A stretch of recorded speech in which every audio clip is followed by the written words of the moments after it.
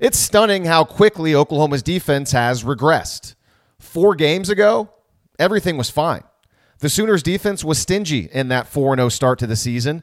Opponents averaged just over 300 yards per game and a minuscule 4.5 yards per play. OU was creating havoc, which is what Alex Grinch's speed D is designed to do. 32 tackles for loss and 14 sacks in the Sooners' first 4 games.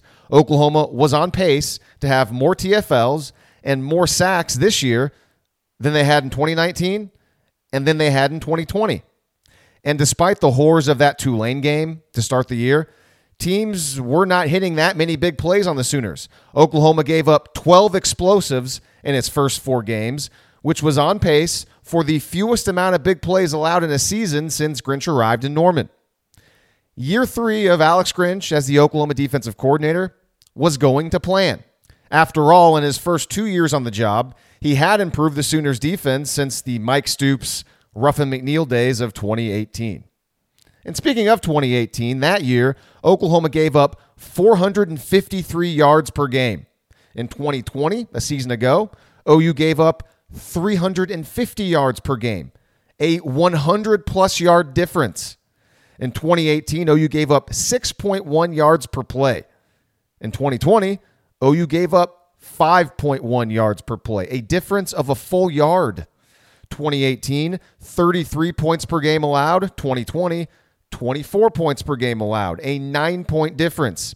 Havoc numbers also increased, which is not a surprise. OU averaged 2 sacks per game in 2018. That number jumped to 3.3 sacks per game in 2020, 5.6 TFLs in 2018, 7.3 in 2020. Oklahoma's defensive numbers were really good last year, and Alex Grinch's history suggested that year 3 in his system would result in even better numbers. While at Washington State, Grinch's 3rd season as defensive coordinator back in 2017 was statistically his best year with the Cougars. Yards per game, yards per play, points per game, sacks, TFLs, and takeaways, all better that season than it was in year 1 and than it was in year 2 at Wazoo. And if you go back to 1 month ago, all of those metrics here at Oklahoma were on pace to be better in 2021 than both 2019 and 2020. OU's defense was carrying the team while the offense struggled to score points with Spencer Rattler at the helm. And then the K-State game happened. The drop in Oklahoma's defensive performance over the last 4 games is staggering. I hope you're sitting down because these numbers are disgusting. OU, the last 4 contests, has allowed 469 yards per game. In the first 4 games, that number was 301. That's a 168-yard difference. Yards per play. Remember, just 4.5 to start the season, but the last 4 games, OU's giving up 7.1 yards per play. 7.1. To put that in perspective, for the entire season, Kansas is giving up 7.2 yards per play. 7.1 is absolutely terrible. Points per game, nearly double the amount allowed since the start of the season, 16 to 31.5. Havoc numbers, awful. Just 6 sacks for the Sooners in the last 4 games. And after averaging 8 TFLs through the first 4, OU's averaging just 5.5 TFLs over the last 4. And finally, explosive plays. The Sooners have allowed 28 explosive plays in their last 4 games. Remember, in the first 4, that number was 12. 12. The last 4 games, Oklahoma's defense statistically is worse than the Sooners' 2018 defense. A unit that was one of the worst Power 5 defenses maybe in the history of college football. The 2018 season was a full season, 14 games.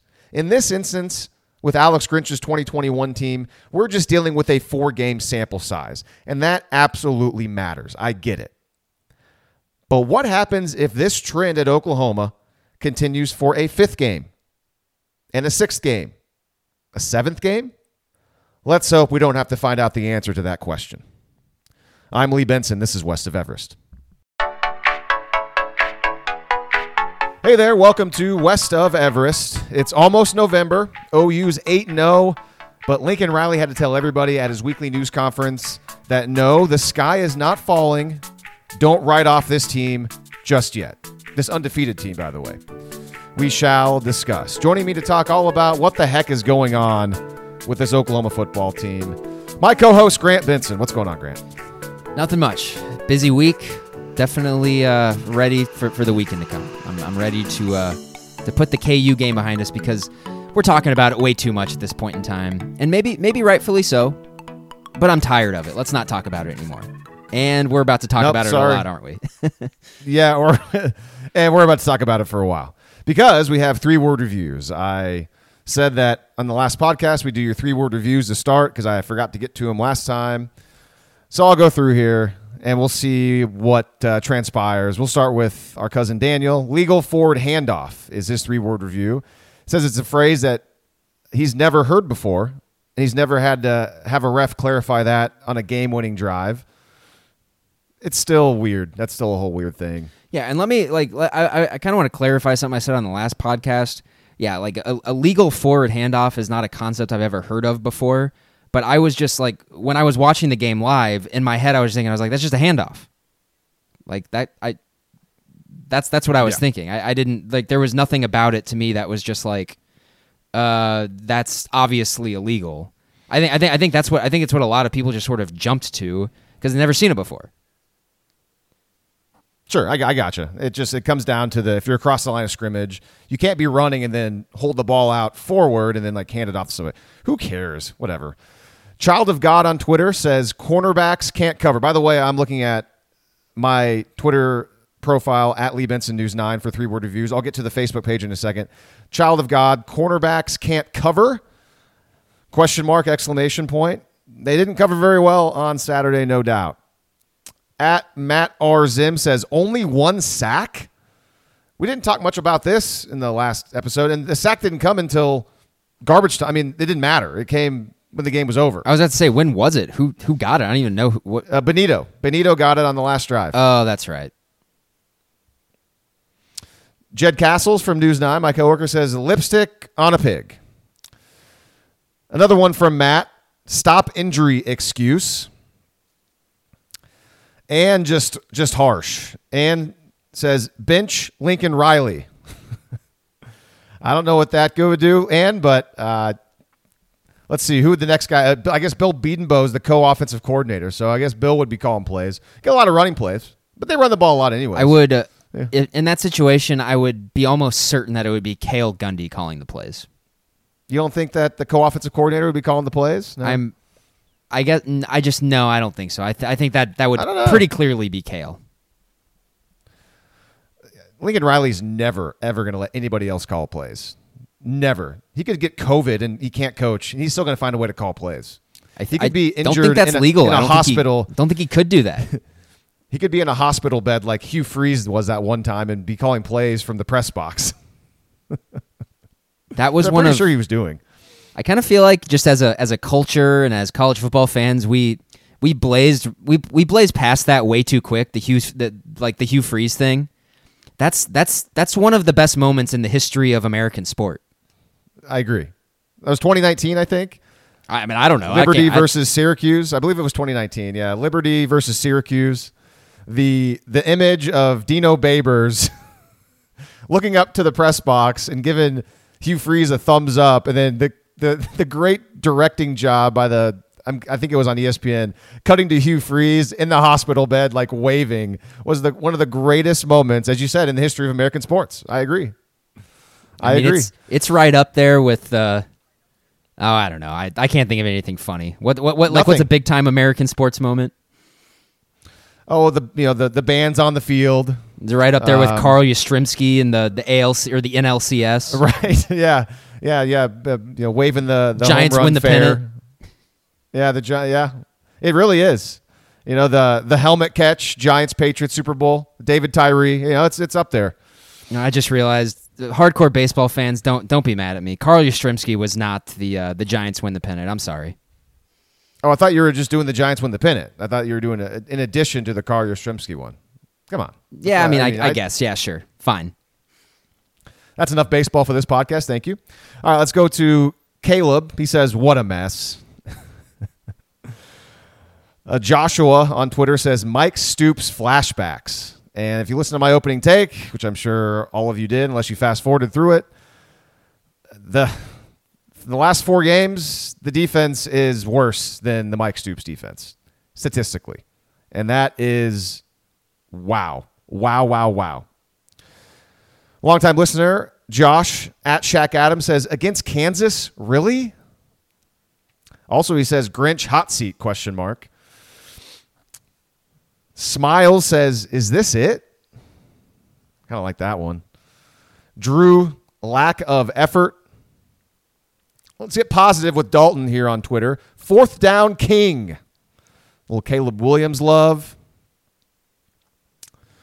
Jack says, dude, Kansas, really? And that was a big theme of our last podcast. And also, I'll give a shout out to Gabe and Teddy's podcast. I listened to that one after we did our podcast the other day.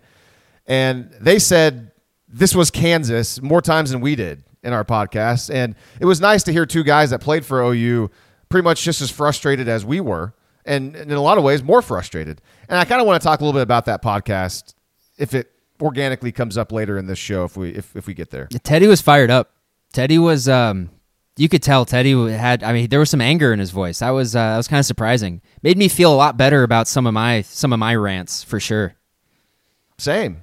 It means a lot coming from a guy who obviously played at Oklahoma, works the radio broadcast, knows his stuff, and played defense at Oklahoma. So he knows what he's seeing.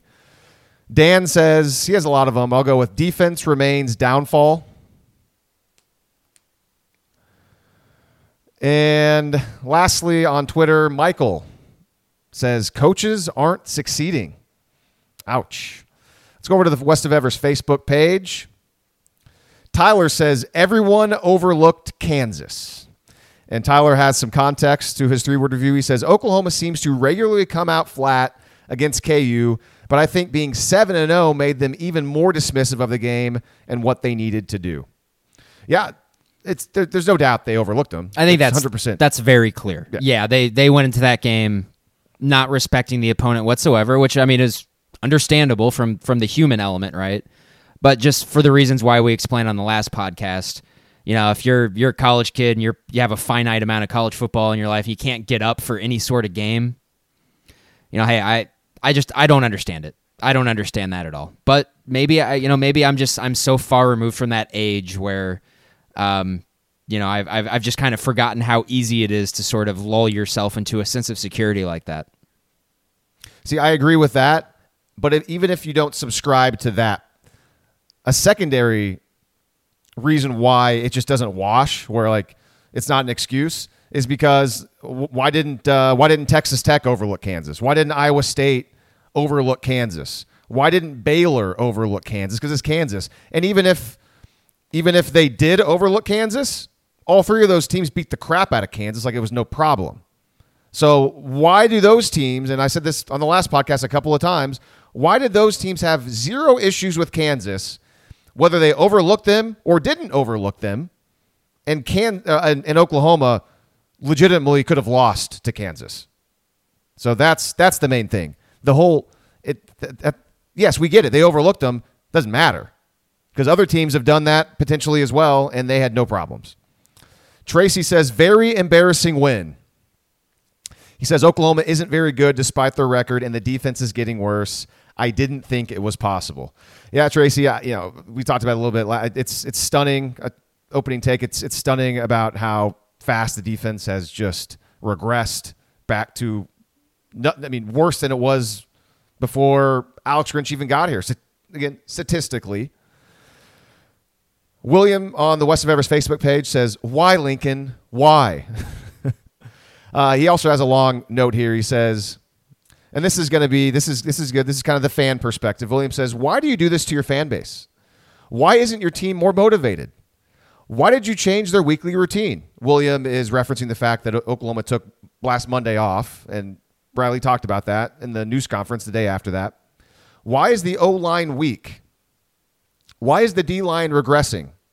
I don't necessarily agree that the O-line's weak. I think the O-line is fine. It's not as good as it should be probably, but I think the O-line's fine. It's definitely been a lot better with Caleb Williams. It's funny what happens when you get a dynamic player in there that can do all the different things. It makes the offensive line better. Is there someone else we should ask? And this is more from William. He says, is there someone else we should ask? You're the coach. Come on, Lincoln.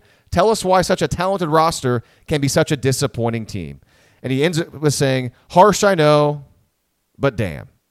And, William's a fan. He's a fan of OU football. He's frustrated. And, we have no power. We have no control over what happens within that locker room, what happens on the field. And Lincoln Riley does to some extent. And the players do too. So I get it. It's frustrating. The team is 8-0, Grant, but we talked about it a lot last podcast. It's frustrating. This is not sustainable at this point. 9-0, 10-0, 11-0, playing like this, probably not going to happen. That's kind of the whole point. I've gotten messages from my friends this week, sending me screenshots of tweets from there's that Twitter account that kind of takes screen caps of crazy message board stuff, and OU fans have been a fixture on that this past week. Just kind of sending me stuff like, OU's 8-0. What's the deal? Why is everyone so upset? And all I can say is just you don't get it, I guess. It's just kind of, there's something about I don't know. There's a PTSD element of it for OU fans, and it's just different. Once you get to the different tiers of college football, it's all relative. It's all relative. I tried to go in and try to explain to them that, this season has literally been circled since 2017 as their best chance in a long time of winning a national title. And then, yeah, they are 8-0, but their schedule up to this point has been a joke. It's been a really easy schedule. And they just haven't looked impressive. At no time, really, this season have they looked very impressive at all, outside of the second half against Texas and on offense against TCU, and that's it. And in a season that a lot of people had kind of built up in their minds as the season, and you got to think, poor us, all of the Big 12 championships, all of the wins, the 7 national titles, not winning one for 21 years sucks. It's once you get it, you want it more. You want more of them. And there was a new generation of OU fans that 2000 season, that was their very first intro to OU football. And since then it's just been just out of grasp, out of reach. And when you get to the point where it's a big part of your life, and I think everyone listening to this podcast would agree that OU football is a big part of their life, it just feels weird and doesn't feel great. When it's disappointing is all. It's disappointing. And you see other programs seem like they kind of figure it out. I don't think a whole lot about LSU in terms of college football history and outside of the 2019 team being so awesome. I don't think of LSU much of as a champion or awesome. But I guess they've won it 3 times in the last 20 years? They've won 3 national titles since 2003. Yeah. And LSU. And speak for yourself. Historically, I think about LSU far too often. I hate LSU.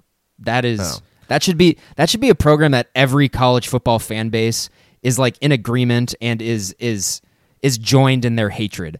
That program sucks. That is the most fortunate athletic program in the country, by far.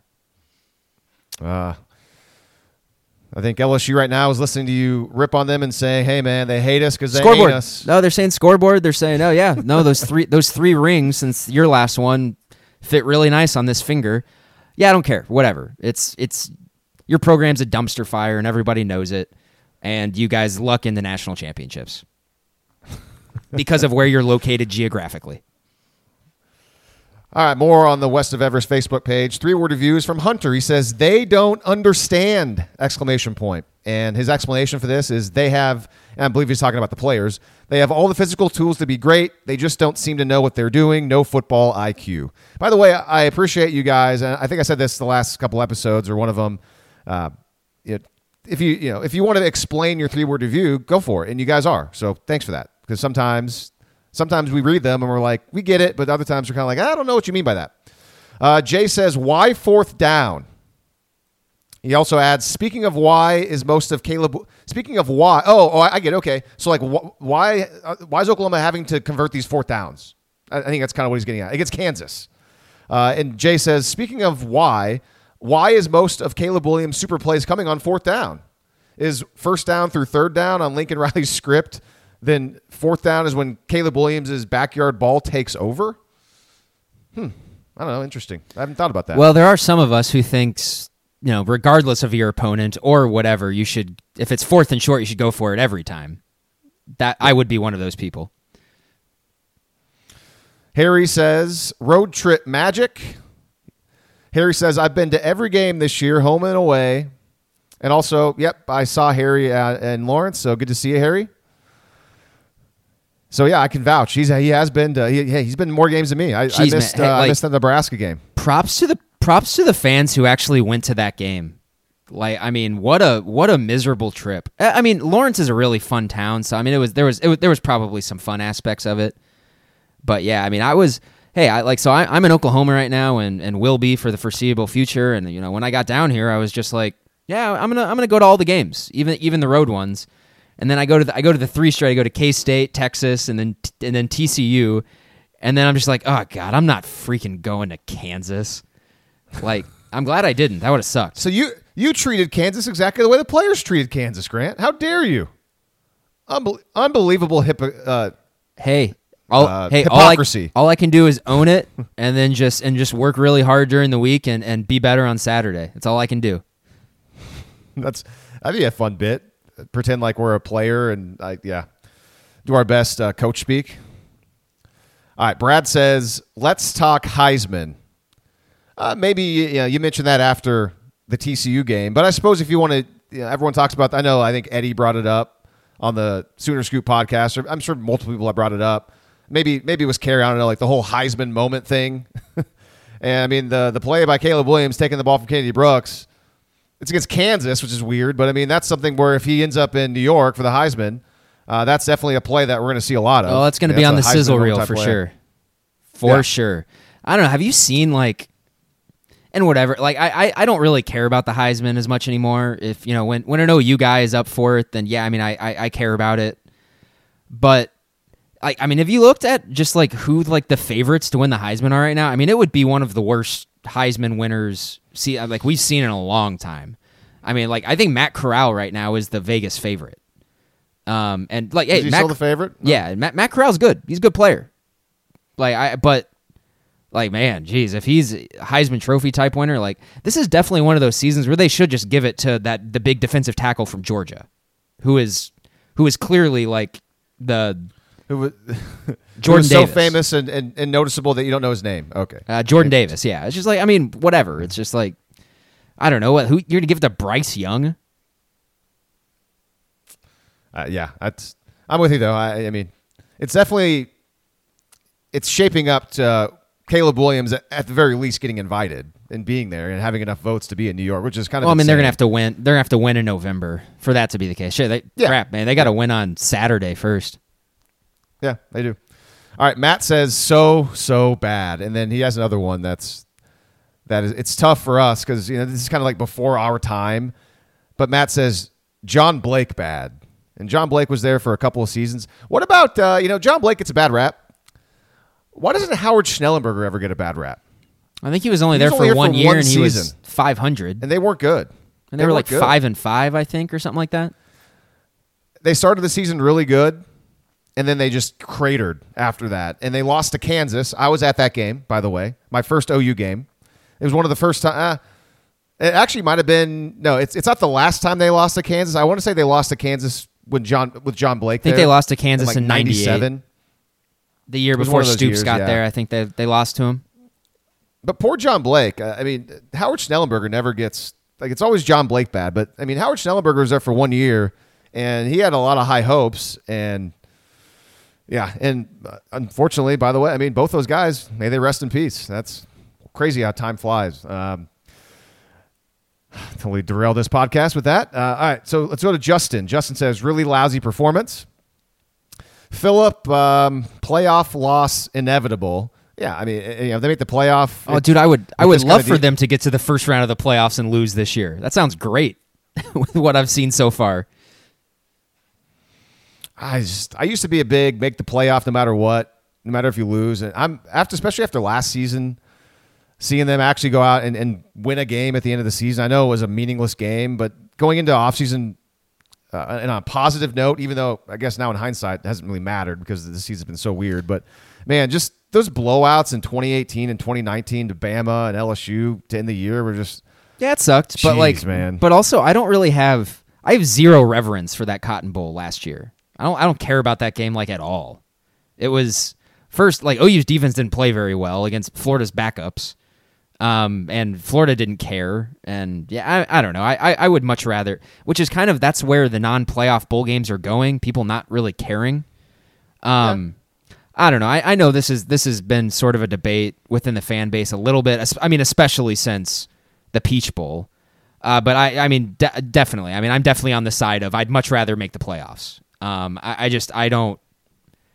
I would much rather be at the show on the stage with some semblance of a chance. I think that's Sure. just much more significant to me. No, I get it, and I used to be right there with you, but I've changed a bit. You know, I might still be kind of there with you. I think the thing was with the Cotton Bowl last year, and the reason why I get it. Florida didn't care, but everything about it was great. Oklahoma took advantage of an opportunity. They did exactly what they were supposed to do going into the offseason in a positive way, going into the next this season upcoming, doing exactly what they were supposed to do on that long winning streak and thinking, okay, boom, here we go. And then it just, now looking back, because this season, and they're 8-0, but they have not been dominant at all, and they've just snuck by. It makes that Cotton Bowl kind of look more of like what it was, just kind of like a whatever game. You know, every college football season is different. It really is. And so, hey, I don't know.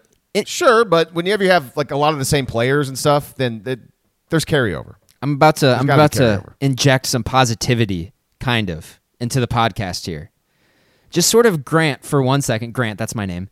Grant for 1 second that there are college football gods out there, and that they are cruel gods, and that this season, kind of like the trade-off for OU finally getting over the hump and getting to that point, is that it's just going to be a freaking miserable season for the entire fan base. Oh, I mean, I've thought about that. I mean, even going back before the defense was this bad. I mean, I guess whenever the offense was bad. I mean, because I think we may have talked about that a month ago. Just maybe the antidote to Oklahoma getting that 8th title is a season with which we're totally unfamiliar with, and we don't see it coming. We're just like, what is happening? So yeah, and it wasn't it definitely wasn't at the same degree as which OU is struggling right now. But if you go and look at Clemson's first 7-8 games of 2016, the year they beat a seemingly unbeatable Alabama team in the national title, they had a lot of close calls against some pretty crappy teams, a lot. Go and look at it. It's like I said, not as bad as what OU has been through, because they did blow out some teams, but they definitely kind of escaped. They also lost to Pitt that season too. I remember that. Yeah. A couple more on the West of Everest Facebook page from Mike. He says DBs avoid contact. Tim says Riley common denominator. Interesting. And finally, Trey says new Superman play. Oh, interesting, because obviously the Superman play is Roy Williams and back in the Texas game, but now that Caleb Williams is Superman, nothing's ever going to really top the Roy Williams play, obviously. I mean, the Roy Williams play is straight up insane. Is straight up the coolest defensive play I think I've ever seen in football. But I like the creativity, though, from Trey. That's a smart 3-word review. I like that. By the way, he said new Superman play ?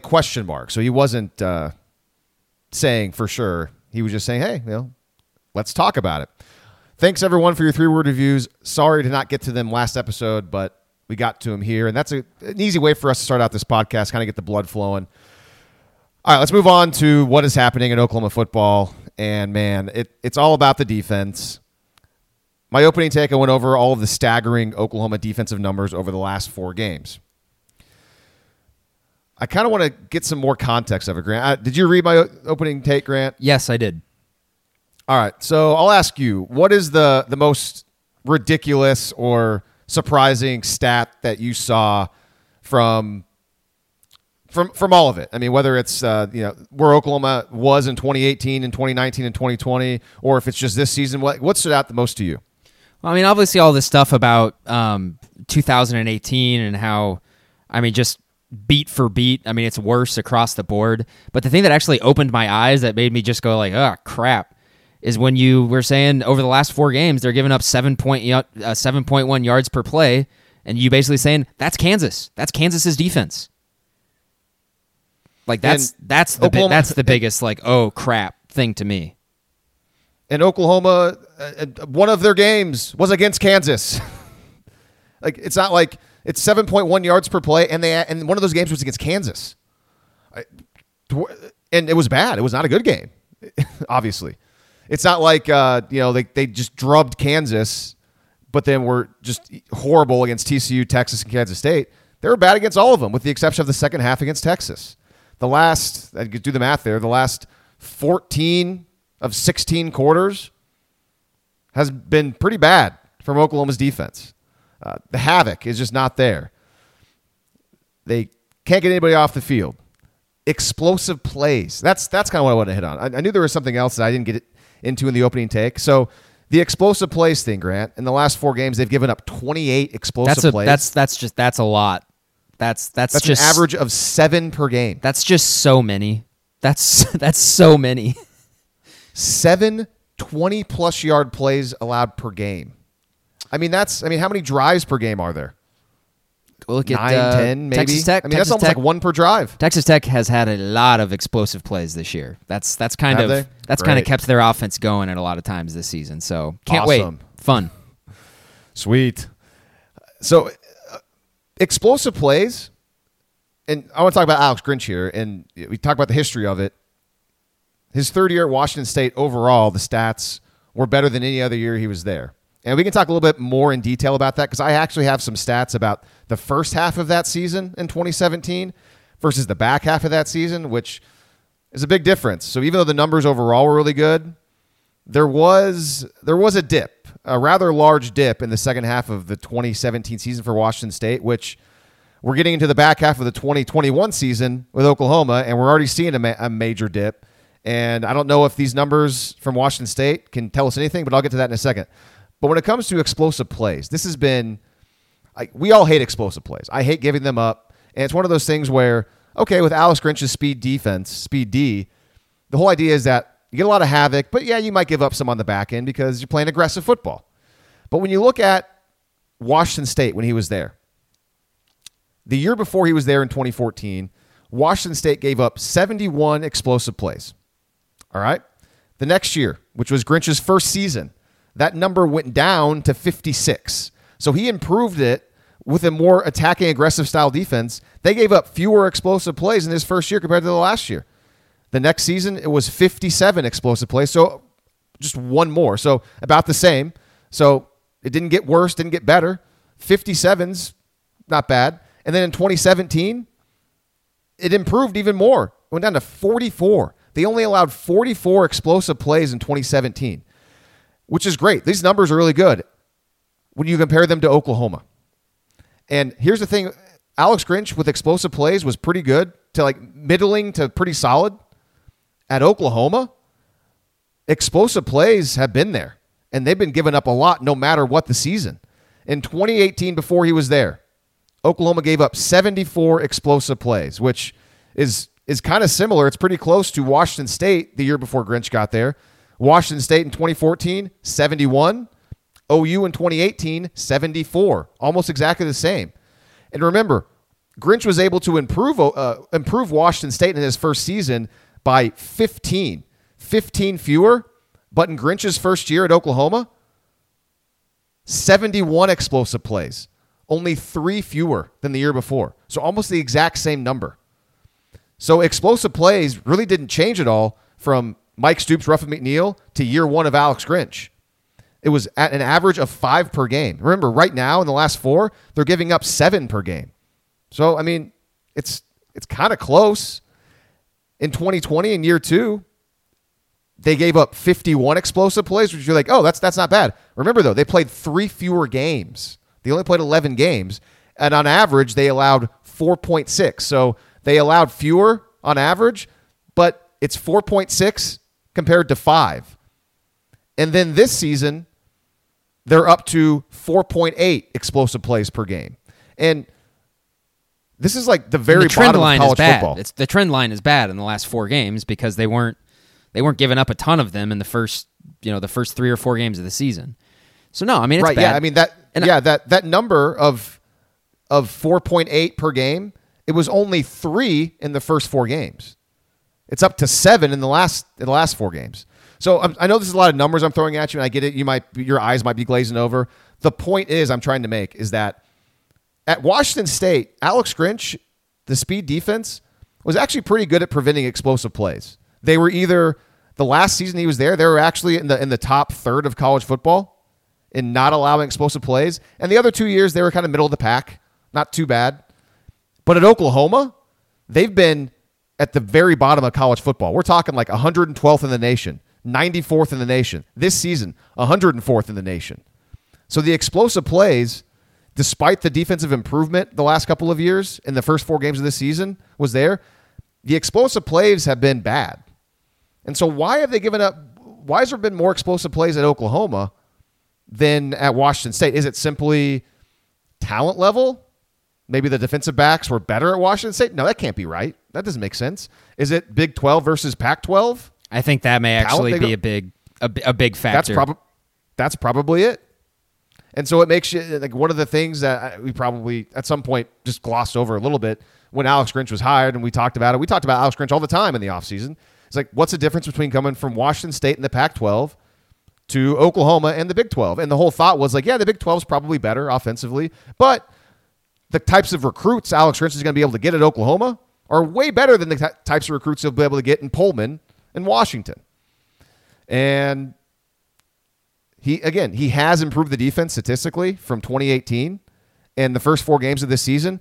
But the one thing he has not improved is explosive plays. Teams in the Big 12 have gotten explosive plays against Oklahoma every single year under Alex Grinch.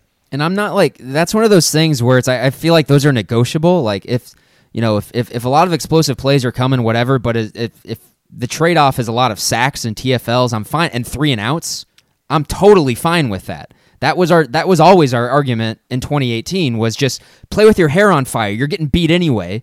Let's get guys off the field quickly and get it back to Kyler Murray. I don't know, man. I don't know. I don't. Jeez, it's so bad right now. That's a great point. No, that's a great point, and that transitions me to what I mentioned a little bit ago about the back half of Washington State in 2017.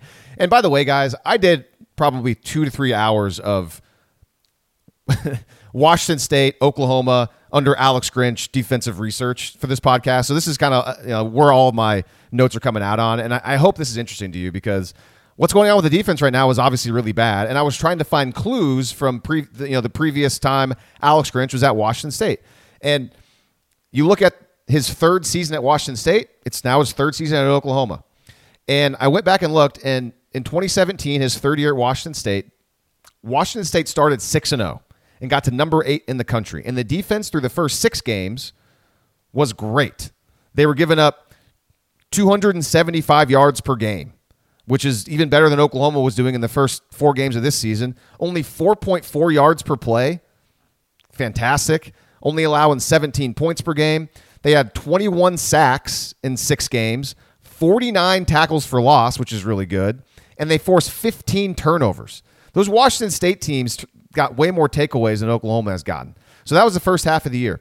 But then the back half of 2017. So basically we're kind of getting there at Oklahoma with Alex Grinch compared to what I'm about to tell you now at Washington State. So the latter half of Grinch at Washington State, the final 7 games of 2017, which now we're at the final, I guess if you want to break it down into 6 and 7, we're in the final 7 games. We're in game 3, but we've only played 8 games. and it's 4-4 right now that are a pretty big difference. Point being, the last 7 games, Alex Grinch's defense, it regressed from allowing 275 per game to 364 per game, almost 100 more yards per game. They regressed from 4.4 yards per play allowed to 5.6, more than a full yard, 1.2 yards of regression. Points per game went from 17 to 29. And this is where it gets interesting, though, is those numbers were all really bad. But even with the defense regressing and not playing as well, giving up more yards and points, the havoc was still there. TFLs were down a little bit. They got 16 in the last 7 games compared to 21. So down a little bit, but not too terribly. You mean talking about different. sacks? Sorry, sacks. My bad. Sacks. Sacks were down. Good call. Sacks were down a little bit. 16 sacks in the final 7 games, 21 in the first 6 games. TFLs, though, were about right on line with the first 6 games. They had 54 of them. And so overall, they ended up getting 103 TFLs that season, which is really good. And takeaways were really good. They got 13 takeaways, 28 total. So here's my point here is that even though the defense in the last 7 games of Alex Grinch's Washington State tenure was not anywhere near as good as it was the first half of the year, and they were giving up more yards and more points, the havoc was still there. They were still getting a lot of TFLs. They were still getting a pretty good amount of sacks, and they were still getting takeaways. But the last 4 games at Oklahoma, when the yards per play, yards per game, points way up, the havoc has not been there. And that's a huge red flag, is that they were still able to get a bunch of havoc in Pullman, and it just didn't translate. They couldn't stop anybody. Oklahoma can't stop anybody and can't even get any havoc. So I guess maybe the glass half full is that's an outlier, and is maybe if they start getting back to their early season havoc levels, then that'll turn everything around, I suppose, because I guess that maybe I'm looking at it the wrong way, Grant. Washington State had all the havoc in the back half of the season, and still the defense wasn't very good. So I guess in theory, Oklahoma could get the havoc back, and maybe that'll turn things around. Yeah, but also, I don't know. I mean, I don't think the second half stats for Washington State are like that dramatic, though. It's nowhere near as dramatic as it is like right now. And like I think that can be pretty easily explained. But I mean, Washington State in the first 6 games of their season, I'm sure they're playing an FCS team. I'm sure their non-conference schedule was terrible. And then once you actually get into like the meat of your schedule, I think that explains a lot of it. And yeah, that was a good Washington State team. I think best half glass full interpretation right now is that you hope that Jalen Redmond getting back, DJ Graham getting back, DTY getting back is going to set off some sort of epiphany in the coaching staff's head. And I'm just saying they need to identify their best 13, 14, 15 guys right now and stick with them and ride or die with them. That's what needs to happen right now.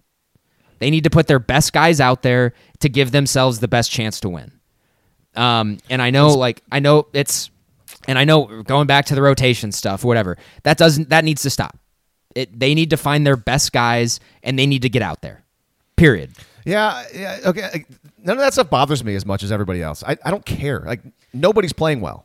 So I mean, I know, but I guess if I really do think there is something there to you can't play well if you're not out there consistently and playing with guys and communicating with guys. Okay. That some of the rotations and some of the combinations out there are downright goofy.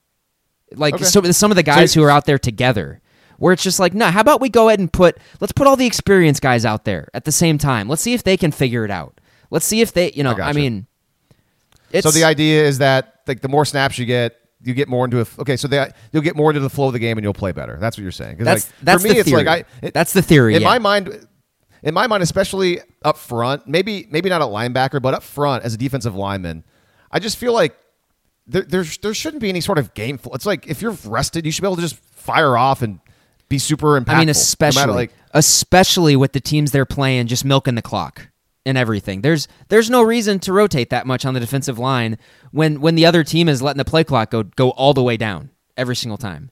And I doubt Texas Tech is going to do that, but if they're smart, they will. Yeah, I mean, they got Sonny Cumbie as the OC new head coach, and he's obviously an offensive guy, and he's going to have a good game plan. I mean, he knows Lincoln Riley really well. They're buddies. They coach together. So I think that's what Lincoln said the other day. So, I believe, yeah. I mean, they would have been in the same quarterback room, I think, at Texas Tech. I think Riley may be a little older than Sonny, a little bit. Yeah, I can't remember. Yeah, I should have looked this up, but they're friends. I mean, they're friendly. I mean, he had a lot of really nice things to say about Sonny Cumbie on Tuesday. And so you better know that Sonny Cumbie knows Lincoln Riley well. And so he's going to, which I guess they're not going against each other technically because it's offense versus offense. I can pretty much already see the visual of Sonny Cumbie coming in, Texas Tech winning this game, and then Texas Tech hiring Sonny Cumbie. Like I can see that already playing out in my. You just made me think if Texas Tech does win this game, is that just not the picture perfect way for this team to get their first loss to a team that a lot of the fan base always kind of says like, hey, Lincoln Riley's been great, but at the same time they can't get over the hump. It's almost like Oklahoma's Texas Tech plus. They got better players, but they can't play defense. How just demoralizing would it be in this weird, bizarre season where they're scraping by, that their perfect season would then be ruined by Texas Tech. And then their hair is on fire in November and they do their normal thing.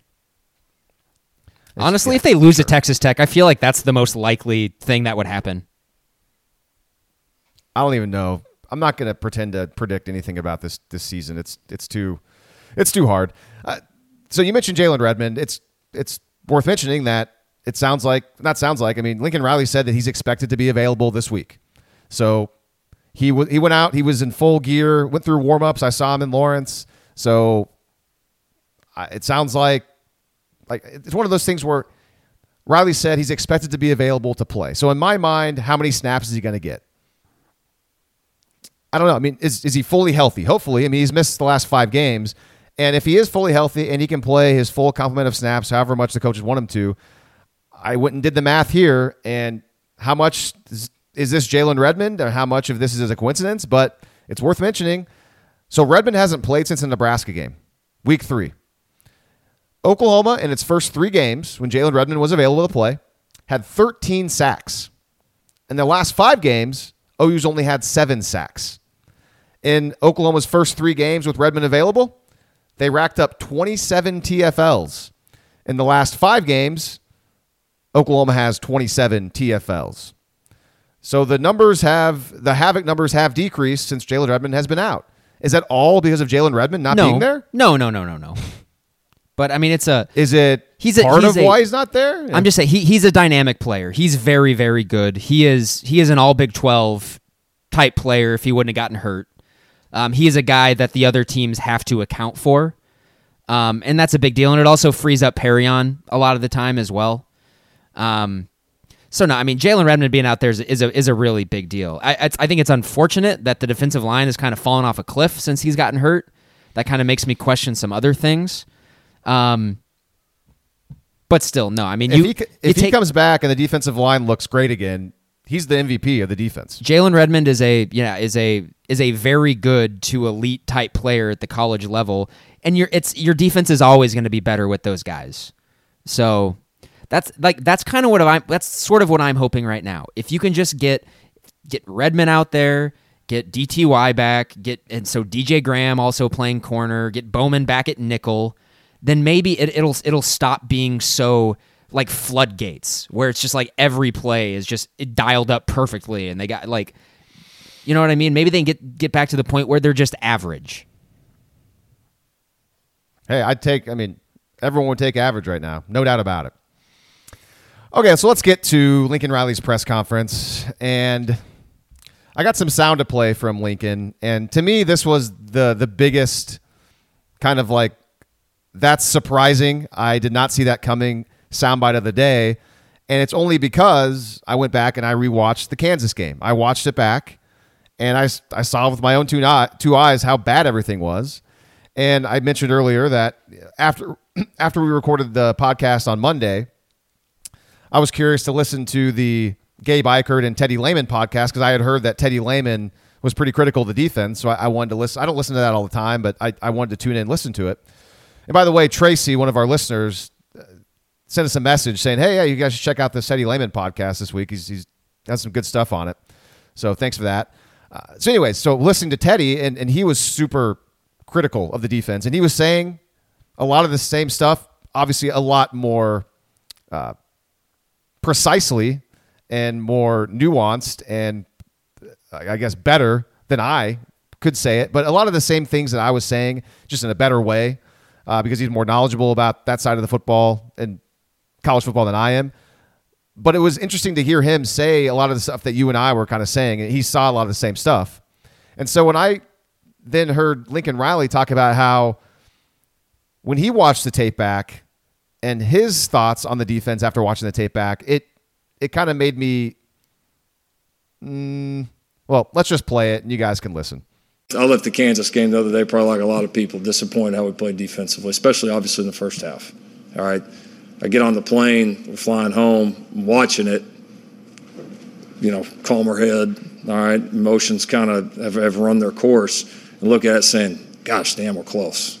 We're so close. Like we're agonizingly close. And again, the thing that the mistakes, the things that have hurt us, the times when people have moved it for the most part have been our errors. It's not just guys getting beat or guys not doing this or the capability not there. So you feel like it's very correctable. And I think then you add that with the anticipation of, listen, when you got 4 starters out, again, I don't care who you are. It's different. I mean, it just is. And with the anticipation of kind of building back up this roster, adding some key pieces, I can very clearly see this thing coming together. So that's where I sit on it.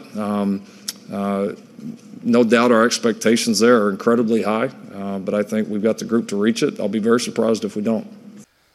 So my question then to you, Grant, is if Teddy Lehman listened to Lincoln Riley's press conference on Tuesday, which I'm sure he did, do you think Teddy, if he was given some truth serum, do you think he would agree with Lincoln Riley after what he said on his podcast? Lee, I can't really say that he would. But I also do have to say, what's our number one rule regarding Lincoln Riley and press conferences and when he talk? And I'm dead serious.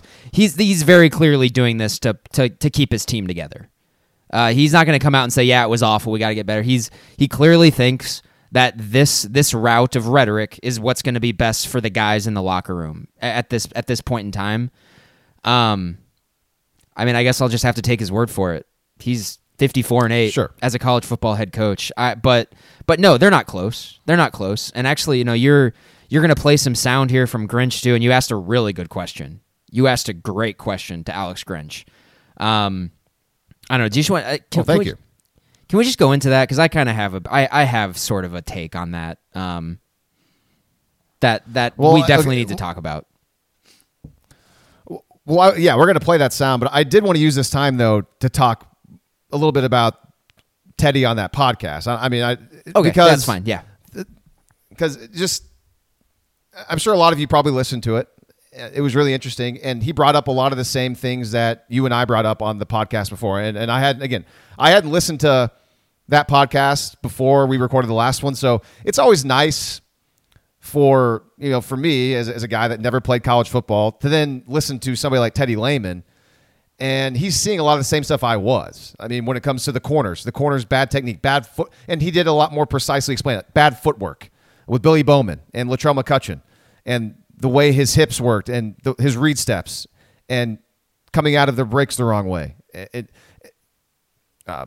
He talked about the touchdown, the last touchdown, where he never says anybody by name, and that's just probably a college football thing. He doesn't want to call anybody out. He'll just say, "Oh, we got a nickel doing this," which is fine, whatever. He was talking about Justin Broyles. This is the one we talked about where Justin Broyles just turned and started sprinting towards the deep half of the field like he was playing cover 2. And Teddy said, "I promise you, that's not a play. That's not a coverage." Like, he was so confused by that. And I was doing my best, thinking like, well, he's going to a deep half like he's playing cover 2. I guess maybe he's trying to do that. And Teddy was just straight up like, "I don't know what that is." Like, he didn't, because it's not that. That's how confused they were, and they're not getting to the right spot. And the biggest thing that I enjoyed that Teddy brought up, and I'm paraphrasing a lot. I may not be doing the best job of explaining what he said. And again, I assume a lot of you probably heard the podcast. I like that Teddy straight up pointed out that it seems like these guys situationally, a lot of the times, don't seem to understand what the opposing offense is trying to do. He brought up how frustrated he was that Oklahoma could not figure out how to stop the zone read in the first quarter. And he was calling it something else. Like, I can't remember what he was calling it. Split zone. But he kept talking. Split zone, yeah. And he was talking about, remember I told you that it was always a tight end pull on the backside. He kept talking about that tight end pulling around and how Oklahoma just could not get the right people to each gap. And there was one time where he kind of maybe explained, or I guess shed some light on what I was asking about the edge players in Oklahoma's defense, about aren't they supposed to just set the edge? But Teddy was saying that on those plays where he was seeing, the tight end H-back start pulling around, that during the play, the players then should be switching their gaps during the play. And he said, like, some guy should be going from, you see a guy motioning to the backside, then you should know that you're not going to be in the C gap now. You got to go to the B gap. And they got to just keep going down and down and down. So somebody then gets to the C gap on the other side to where the edge is full. And that was confusing to me. And that's one of those things where I guess I am limited in my knowledge on that stuff. The only thing I could think of was Teddy made it seem like it was very easy. So maybe it is when it comes to linebackers and defensive line in the front seven. But to me, that seemed really complicated. No, he kept saying he kept saying the split zone concept that Kansas was running is the most basic play that everybody has in their playbook, and he said it's literally the easiest play to stop in football. Okay. Yeah, he did say that. And so that's what makes it even more ridiculous that Oklahoma could not stop it. And I enjoyed that Teddy said something like they had already ran it about, I can't remember the number he said, but they had ran it about 100 times. And so, like, I guess that was just confirmation for me. And this is just me, like, mentally pump yourself up, man. Do it. Just do it. Well, because, like, it's good to get confirmation that I'm not a moron. I was seeing that same stuff. Again, Teddy Lehman's going to explain it better than me because he knows more about it than I do. But again, I was seeing that, and so did he, and that's what happened, and he was mad about it, and so was I. So I guess hopefully you listen to this podcast, you like what we're giving you. Hopefully you trust us. Hopefully that's some confirmation that, okay, not all the time, but a lot of the time we can give you some good stuff. And there's a lot of people on this beat that know their stuff. Don't get me wrong. I wanted to point that out, and it just makes it even more ridiculous that Lincoln Riley wants to tell us that they're close, because my joke the last day or two has been because Teddy kind of referenced how, like, there was like some day one type fundamental type stuff where he couldn't believe how lost they looked at every level of the defense. And that's my thing is, like, they're close. They're close to what? Playing their first game ever as football players? And that's what it looks like. I mean, they're not close to being a good defense. Not anywhere. I mean, that's not what the Kansas tape showed. We're I said it on the last podcast, where you take the last 4 games as that's how it is. They have made zero progress from the day that Ruffin McNeil left the program after that Orange Bowl. If you take the last 4 games, I mean, it's regressed to that point. And I think when a lot of people get frustrated when they talk about injuries and stuff like that, one, it was Kansas. And two, it's just like, which Teddy and Gabe said about 1,000 times. Yeah, and two, it's just like, but I don't know, should it really fall that far off of a cliff? Like, if the culture that they're trying to install, if it's taking, if it's holding, like, I don't know, I don't think you have the sound clip of it, but in the sound bite that jumped out to me the most when Alex Grinch was talking on Tuesday was that one of the things he says, I see on tape a lot of willingness to be blocked on defense, guys who are willing to be blocked. He said that. I mean, he straight up said that. And I think everyone who has watched them in the last 4 games, but actually, honestly, this entire season, would clearly agree with that. Where I get concerned is that a lot of the times, that's just being good at football or being not good at football. And so, yeah, we're going to go into the stuff about whether or not it's correctable and stuff like that, because we got a good clip from Alex Grinch saying that it definitely is. But I got something to say to that. So take it away. All right. So, yeah, I asked Alex Grinch a question because Lincoln Riley talked about in his press conference, and you heard him earlier, he thinks it's correctable. And the thing that he's kind of banking on, it seems like right now, is that the issues in the defensive backfield and just defense in general, they are fixable. and also getting the guys back that are injured is going to be the thing. And that's going to kind of give them a spark, and that's kind of what he's hoping for. That's how I read that press conference, because Lincoln Riley went back to that a couple of times when he was asked about the overall thoughts of the defense. And so, and at one point, Lincoln Riley was just saying, like, hey, defensively, at times, we've been serving it up on a silver platter for these teams. And you texted me, when Riley said that, saying, wow, Riley just basically acknowledging that they're giving away easy yards. Yeah, that's exactly what it was. And so I asked Alex Grinch, using what Lincoln said, that, hey, he says that there's some errors that are fixable, and at times offenses are being, having it served up on a silver platter. And I went in to ask him, really, is this all correctable? And so here's the last part of my question, and it's kind of a long answer by Alex Grinch, but they all are. And then it sounds like, Grant, you have something to say after this. I'm curious, these errors that Coach is talking about, I'm sure you're seeing as well, 9 weeks into a season, are they really that fixable at this point, knowing that you guys don't have a whole lot of time? You got a bye coming up, but you mentioned earlier that, hey, the scheme's in, you got to play better. How fixable are they really? No, 1,000% they're fixable. They absolutely are. Now, if you look at it and say, okay, you got 4 starters out on defense, you look at, okay, are we, number one, as a coaching staff, am I looking at my practice time saying, okay, we're down 4 guys, we can't lose 5 and 6. So are we practicing in a certain way that we're too tentative? I accuse myself of that. You come off of a COVID year where we should be, I feel like an expert at trying to jockey, getting through practices and making sure guys are still prepared, the necessary amount of work, not too much that you put them at risk. 9 straight weeks, and again, you feel like you're an expert. I'm clearly not, right? That's the proof where we find ourselves right now. 3, which of those guys are on the secondary, where we can't lose in our secondary play, or we spend too much focus on that.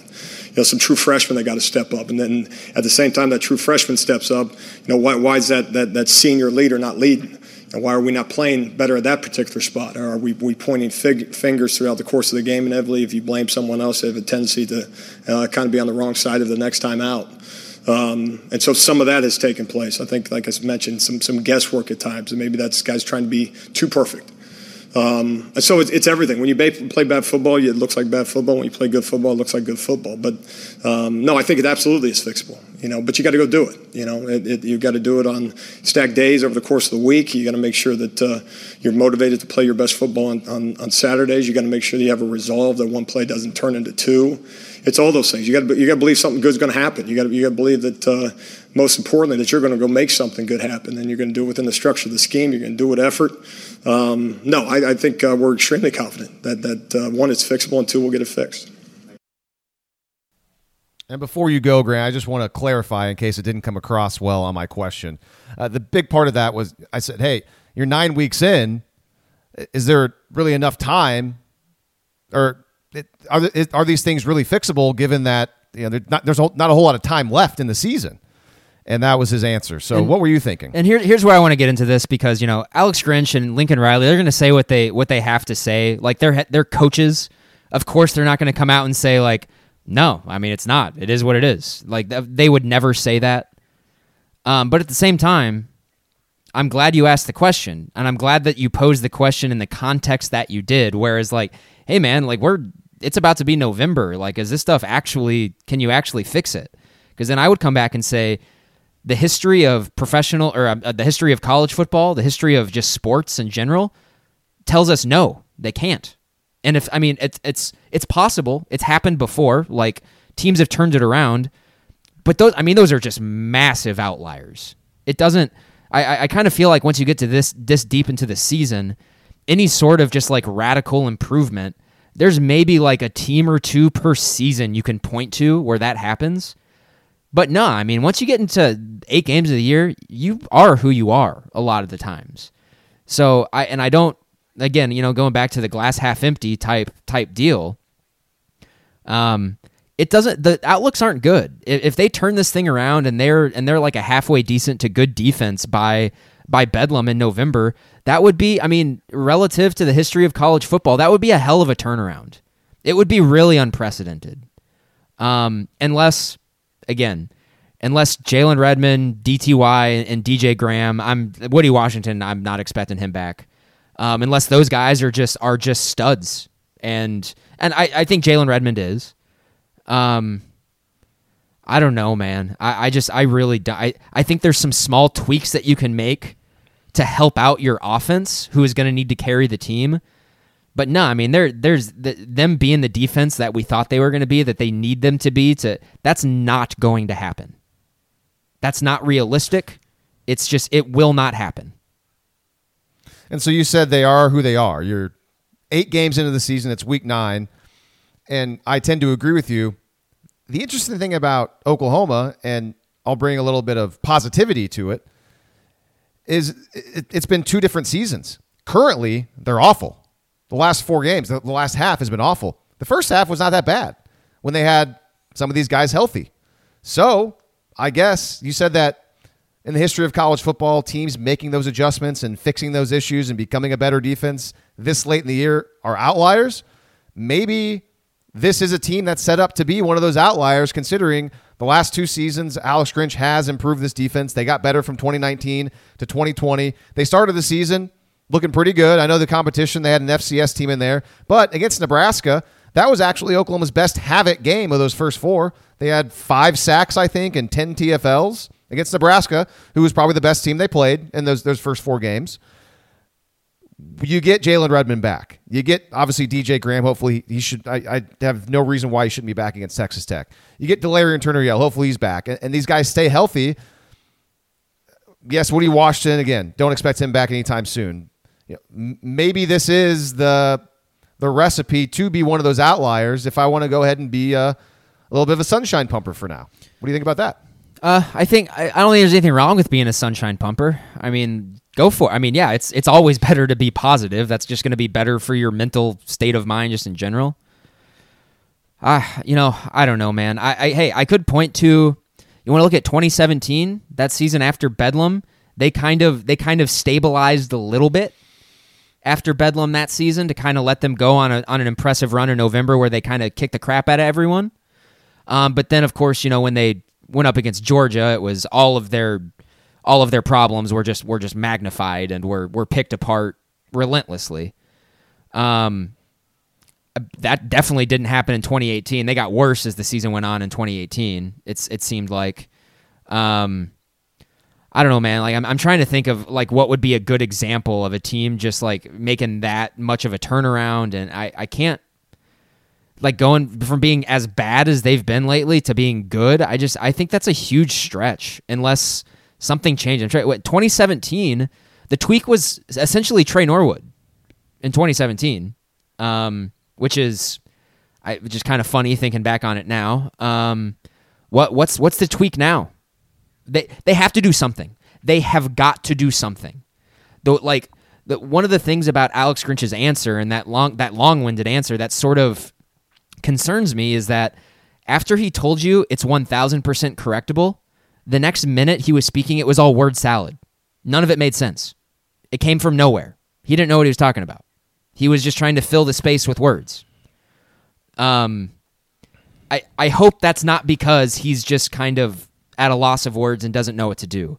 You have to do something. We're at this point where, yes, you do need to make you have to make some sort of radical decision. You're getting into the nitty gritty, man. It's not, the urgency level's got to be high. You can't keep doing the same thing over and over again, running the same people out there.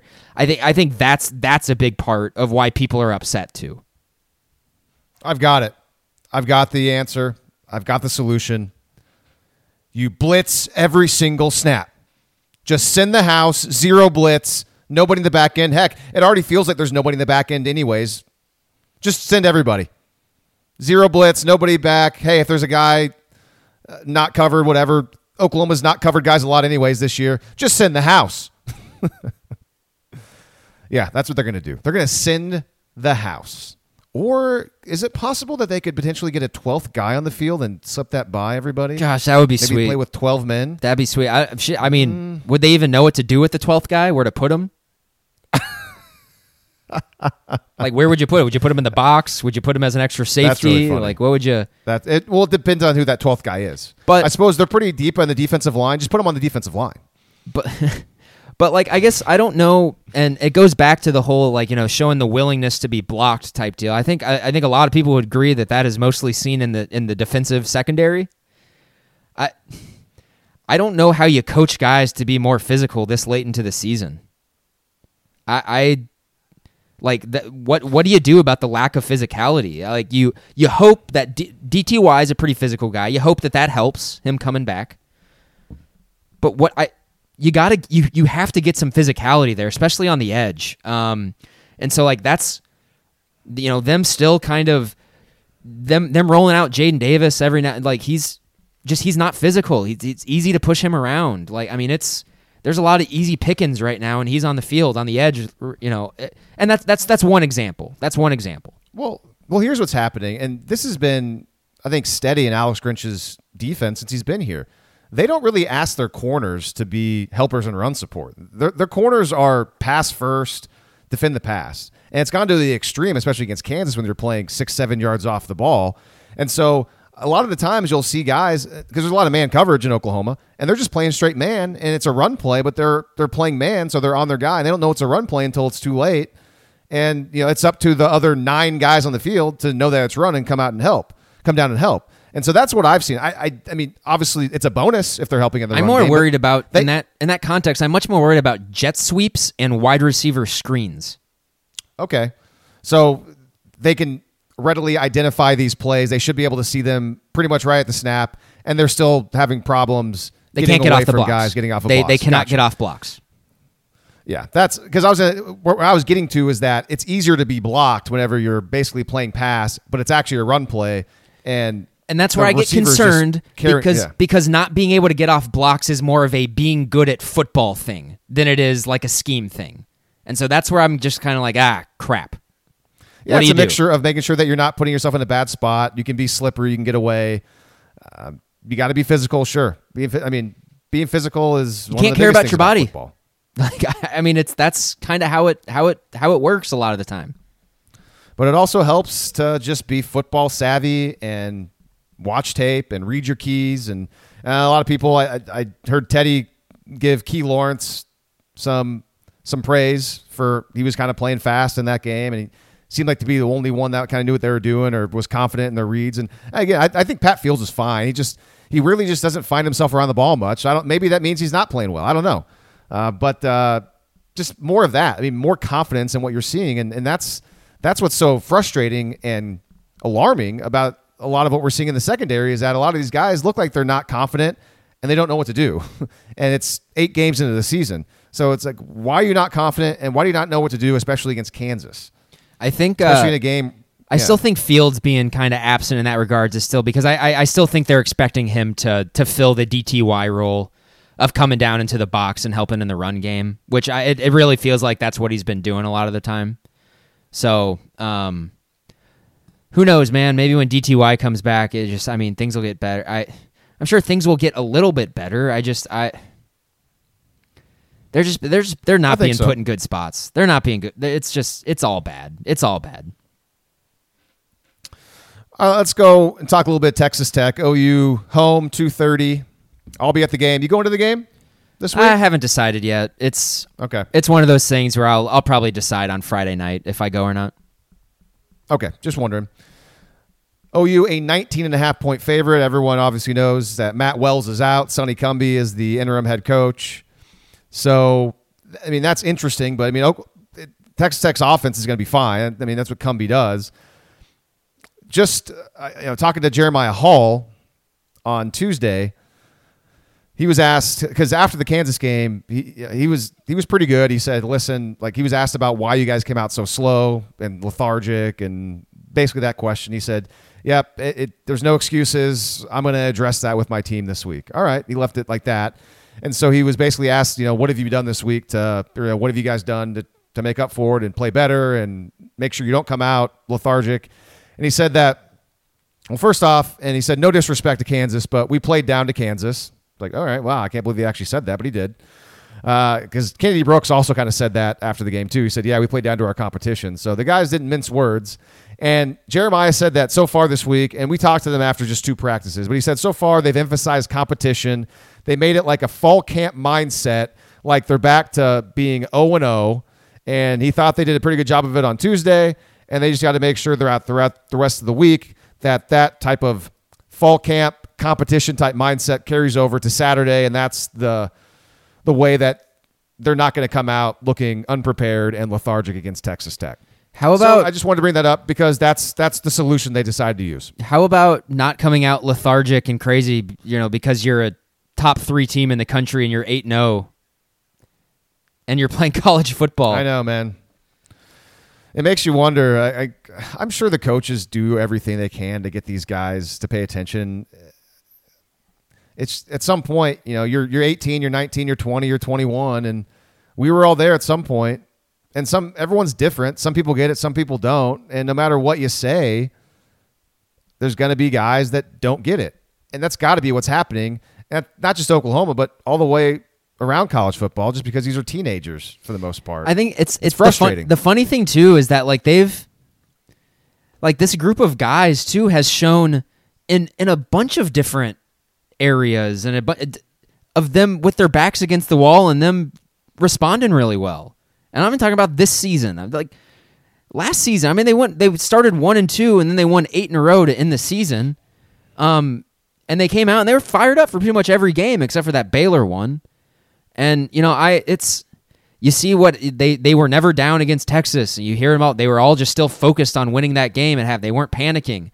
So this team has some sort of juice. There's something there. And I just I don't. I'm at a loss of words. Yeah, that's why it's so frustrating. Because there's so many guys on this team that was on the team last season that went through all of that hardship in the first 3 games. And we talked about it during the offseason. How much of their preparation and their motivation this season is thinking back to those losses. And man, that we were so mad. And basically our season, it wasn't over at that point, but they had no chance to win a national title. And they responded and they went on to win a Big 12 title. And so that's why another reason why we were so excited about this season, because they had that failure, and a lot of the same players were back this year. And the hope was that, hey, we know that you can't start slow because you could lose. And they've used it a couple of times this year. I remember Spencer Rattler after the first couple of games. Hey, at this time last year we were 1-2, and now we're 3-0. It's okay, yeah, you're right. But to your point, every season's different. You guys were supposed to be 3-0 this year, and you guys were supposed to be dominating, and you're not. So there was a whole different kind of thing. And so that's another reason why it's been so annoying and frustrating, is because this team has shown us the ability to kind of get it the majority of last season after they fell down 1-2. And then it's almost like they just forgot all about that going into this year. And as annoying as it is, it's is it going to have to take another actual loss for this team to really snap into focus and actually truly have their backs against the wall for them to really perform up to the highest level possible every single game?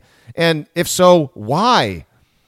Why, man? That's the difference between Oklahoma and an actual national championship caliber type team. It's just, any sort of theory as just speculation, and I have no idea at all.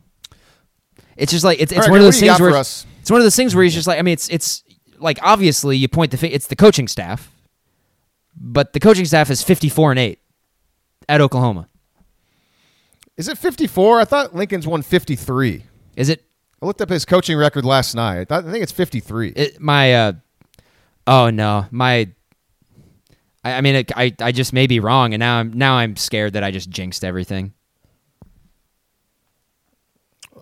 You're right. No, they were 45-8 going into this year, and they're 8-0, not 9-0. So yeah. Oh, you're just assuming wins now. No, just I wasn't assuming wins. wins. Wasn't assuming wins. I was just, and that's why I'm scared now. All right, so he was 12-2, 12-2, 12-2, 9-2, 8-0, and that adds up to 53-8. But where it matters the most, 1-3 in bowl games, 1-0 in non-playoff games. All right, so what do you got in this Texas Tech matchup? Because I'll be honest with you, Grant, I got basically nada. Nothing. I didn't do a lot of on Texas Tech, and I honestly don't think it's that dumb to just kind of not disregard everything that's happened before, because I think they're going to come out with a lot of weird stuff I would assume, on Saturday with Sonny Cumbie and stuff that has not been on tape. But of course, they can't do everything brand new. So I don't know. The thing that actually interests me the most about this Texas Tech team is their defense, because they've been extremely Jekyll and Hyde. I think their offense is kind of what it is. Their offense is good. It's competent. They run a lot of RPOs, a lot of quick hitter, short stuff. They got some good weapons. Roderick Thompson, Eric. I can never pronounce his name. Ezukanma. I can't pronounce that name quickly. I think it's very likely that Texas Tech is going to be able to move the ball and score points in this game with some degree of regularity. What's interesting is Texas Tech's defense, who really, for the most part, has been good to extremely good in 5 of their 8 games this year. And in the other 3, or 2 of those other 3 have been downright atrocious. And then in that third one, we're just not very good. So what version of the Texas Tech defense are you going to get? I mean, they've been completely shredded, giving up nearly 10 yards per play against the 2 best offenses they've played this year, TCU and Texas. But really, Lee, they've done well virtually against everyone else. Yeah, I mean, they should have beaten Kansas State last week. I know they were up big and they blew it, and that's what got Matt Wells fired. Kansas State's offense isn't great. I mean, they held Kansas to 14 points, Grant, and it was 41-0 with a minute to go in the game. So they held good. Houston right now. I think Houston's either 6-1 or 7-1. Their only loss is to Texas Tech. Yeah. Houston only had 3.4 yards per play against Texas Tech. Really? Holy cow. 3.4. That's really good. Holy cow. Well, yeah. Matt Wells is keeping everything together on the defense. Yeah, Houston snapped it 75 times in that game and only had 260 yards. Dude. So I don't, and here's the deal. Against offenses with a legitimate pulse, the teams have gotten whatever they wanted on Texas Tech. And I'm speaking mostly of Texas and TCU. That first half, Texas against Texas Tech was just, I mean, oh my God. I mean, it was pitch and catch. Everything was working. And then if you go and you watch their game against TCU, that TCU was getting whatever they wanted on the ground, and they were breaking off big plays. Yeah. And I mean, they were running all over them. It was all through the run. I mean, Zach, help me out. Zach Evans. I always want to say Zach Martin. Apparently, to me, there's only one Zach in football, and that's Zach Martin, an offensive lineman for the Dallas Cowboys. The left guard Evans. For the Dallas Cowboys. I think he's the left guard. Yeah. Well, there's a tackle. I don't know. Doesn't matter. He might be. I don't know. I mean, Evans didn't even play the second half, and it was all Kendry Miller in the second half, and it didn't matter. They just gashed Texas Tech in Lubbock. Yeah. So that guy's good though. Kendry Miller's good. Oh yeah. No, they're definitely good. So yeah, sorry, I don't have much on Texas Tech. I really have nothing. They're going to get yards. They're going to get yards. They're going to score points. And the question is, can Oklahoma score enough? It's super, super generic and the lowest common denominator. But I'm sorry, that's the handicap at this point for this game. This game is all OU. It's OU. What OU is going to show up? I mean, that's what it is. And I mean, if it's the same OU defense that showed up the last 4 games, Texas Tech and Sonny Cumbie, they're going to know exactly what to do with that. They're going to have plenty of stuff for that, I'm sure. And Oklahoma can absolutely lose this football game. Oh, if that's the case, absolutely. And I hope, and this is going to be a team that's going to be fired up, I'm sure. I hope DJ Graham is back so he can be on Ezukanma. Yeah. Gosh, I can't. I'm going to need to just listen to somebody actually just pronounce that perfectly over and over and over again. Let's call him Ezzy. What up, Ezzy? It's probably not his name. I mean, some people might call him that. It's kind of an easy one, but yeah. I mean, everyone knows some sort of shortened name. Yeah, but Texas Tech is, ironically, They fire Matt Wells, and I mean, they're much better than they were his first 2 seasons there. There must have just been something internally there that just wasn't working. For them to fire him mid-season like this when they're 5-3. It's got to be something along the lines of trying to get a head start on the coaching search. And I haven't done any research on this, but maybe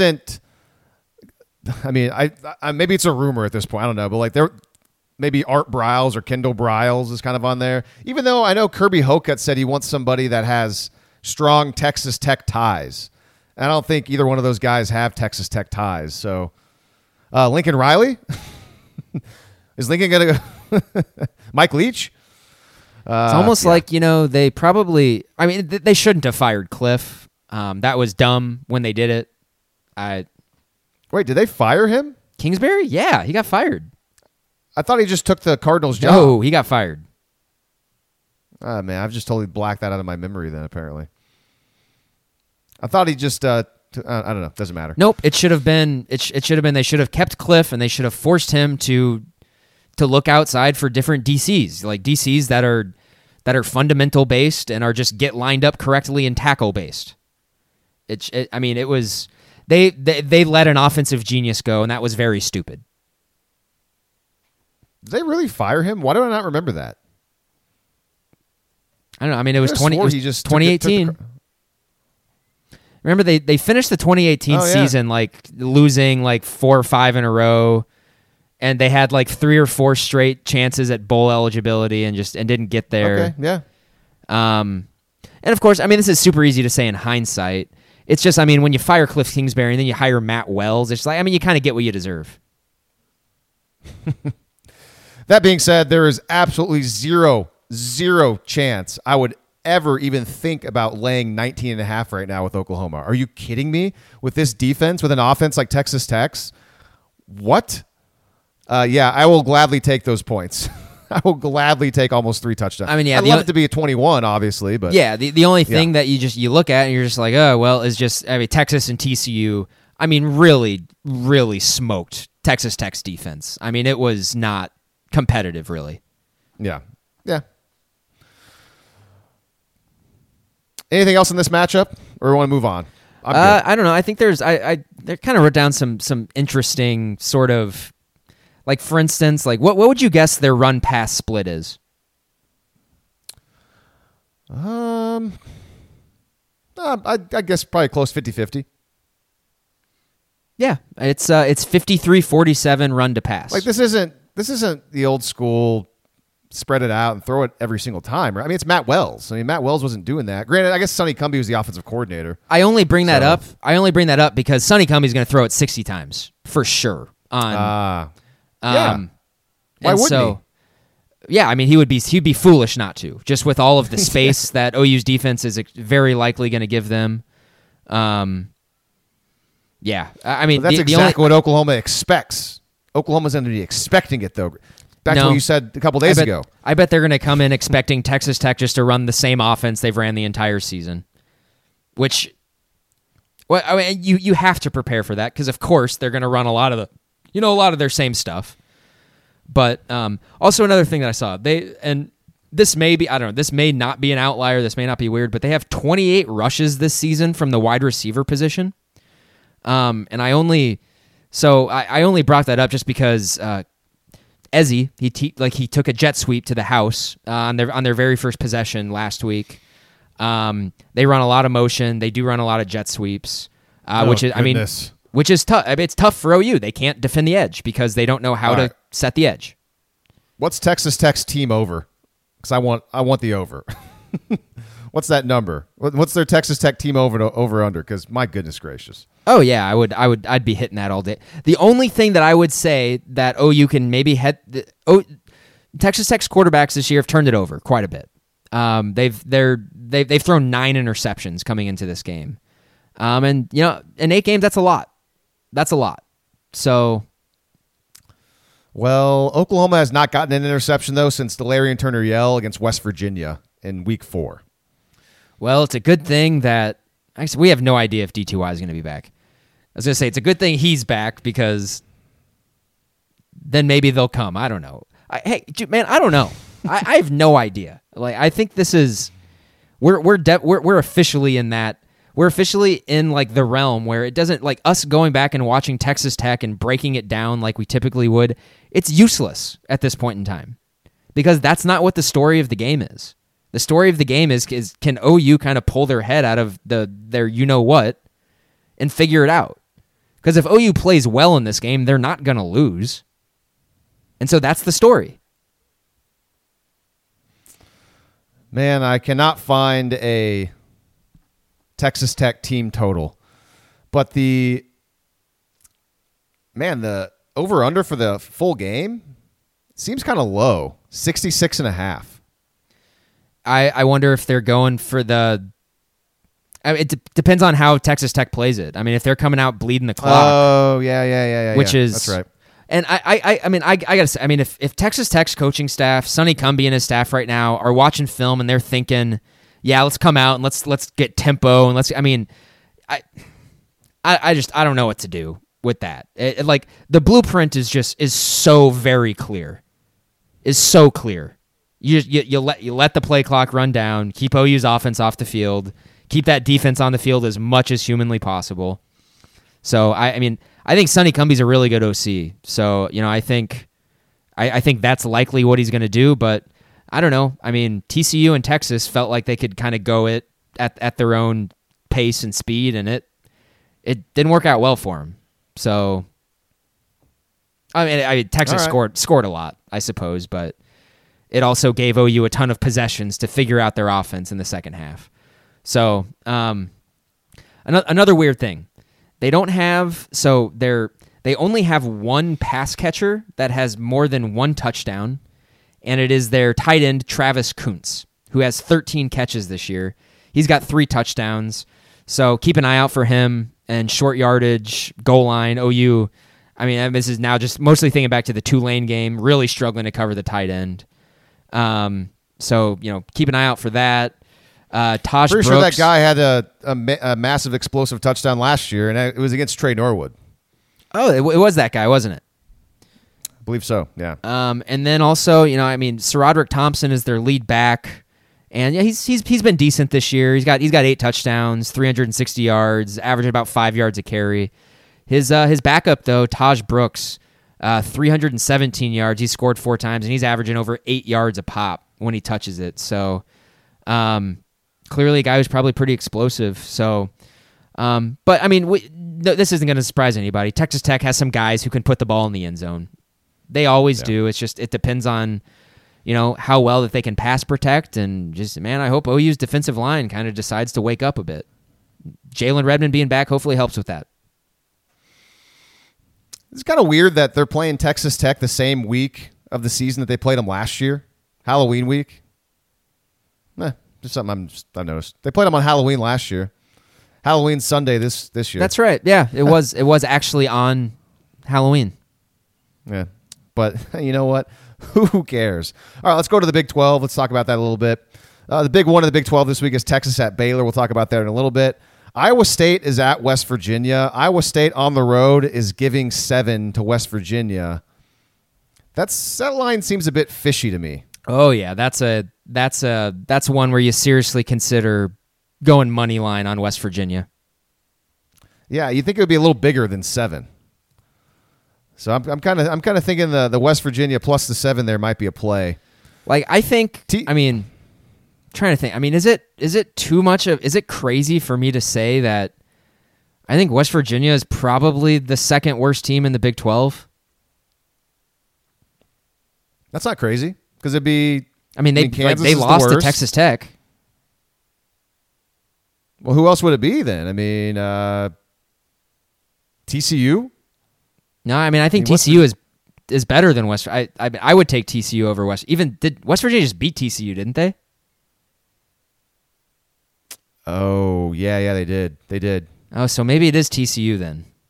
I didn't see that one coming. Geez, man, that was my pick for... Big 12 championship game. Hey, by the way, we wrote off our Utah pick way too quick for the Pac-12, I guess. Really? I think they're kind of like if you look at them, it's looking actually pretty good for them right now. Yeah, they're 4-3. Yeah, but I also Not great. think they only have one loss in the Pac-12 though, because they lost to BYU. Yeah, they're tied atop the South with Arizona State. I mean, we did have them in the playoff though. That's over and dead. But They, Wait, they did could I still win pick the them to go to the Pac-12. playoff? I thought you did. No, I picked Wisconsin to go to the playoff. Oh, did I?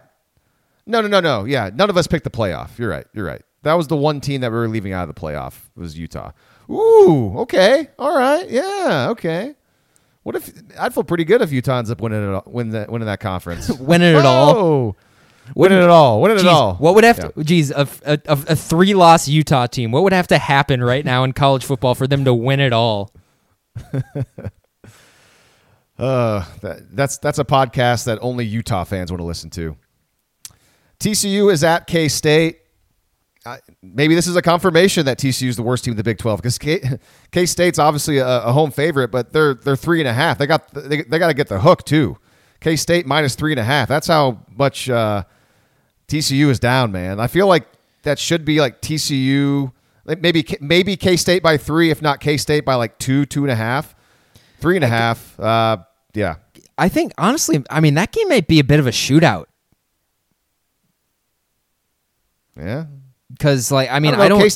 K-State's defense is the top down, keep everything in front of you type defense though. Yeah, but I think Zach Evans is supposed to be back. I saw a tweet saying that he was good and he was going to play. And I mean Kansas State's defense is not good. So True. and I mean Skylar Thompson and Deuce Vaughn against that TCU defense. I mean they're going to be able to score for sure. Yeah, might look towards the over in that one. Over under is 58.5. It's kind of high. That's actually kind of high. Yeah. Yeah, I mean, But I mean, it wouldn't surprise me if they both score into the 30s. It's just all about what pace does Kansas State play at. We'll see. And then finally, Kansas is at Oklahoma State. Oklahoma State's a 30.5-point favorite, and we're going to watch Oklahoma State have absolutely no problem with Kansas because we'll almost certainly shut them out. It's just it's going to be really frustrating. To the national scene, Grant got hot again last week. 4-1 with your picks. 24-16 overall. That's pretty good. I was 3-2. I'm slowly chipping away, man. I was really bad like 3-4 weeks ago. I'm getting closer to 500. 17-23. All right, let's go to the Big Ten with our first game. A top 10 matchup. We got Michigan at Michigan State. Michigan number 6 at number 8 Michigan State. And it's Michigan as a road favorite by 4 points. This line's telling you to take Michigan. They're saying Michigan's a better team, man. And I think they are. Michigan State, obviously, like, what are they? Are they unbeaten? Or they lose? Man, yeah, they're so unbeaten. Dumb. I mean, they have to be like next to OU, probably the luckiest unbeaten team. As far as like, they should not be unbeaten. I don't think. Yeah, I mean, they got just freaking smoked in the second half against Nebraska like a month ago and held on to win.